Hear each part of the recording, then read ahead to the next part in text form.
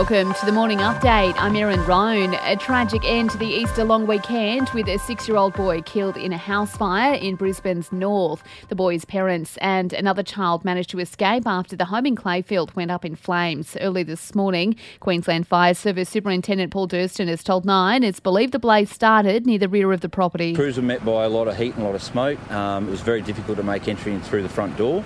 But eventually they made entry through there.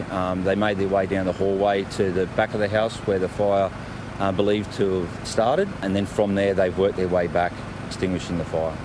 Week 2 of the PM's election campaign has begun with Scott Morrison in WA. He's spruiking the government's home guarantee scheme, which will allow first homeowners to buy properties with a deposit of 5% or less without having mortgage insurance. Anthony Albanese will spend the day in Brisbane.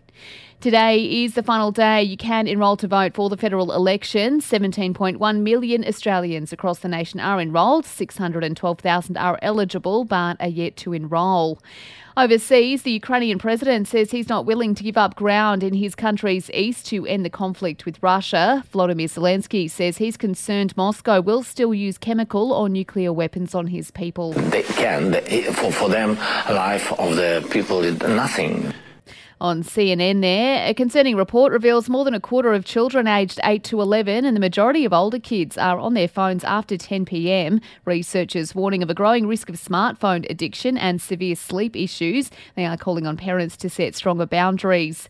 In sport, Newcastle has slumped their fourth straight loss, going down to the Dragons 21-16. The Roosters beat the Warriors 22-14 in yesterday's other NRL match.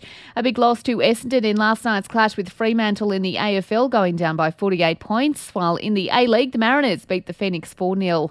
And for even more sports news, make sure you check out the Sports Update. You'll find it wherever you're listening to this show. In entertainment news, and a disappointing weekend opening for the latest Fantastic Beasts in the US. The third movie in the franchise made just $43 million. The Secrets of Dumbledore has grossed $193 million at the global box office, though. And that's the latest from the Nova Podcasts team. We'll see you later on for another episode of The Update.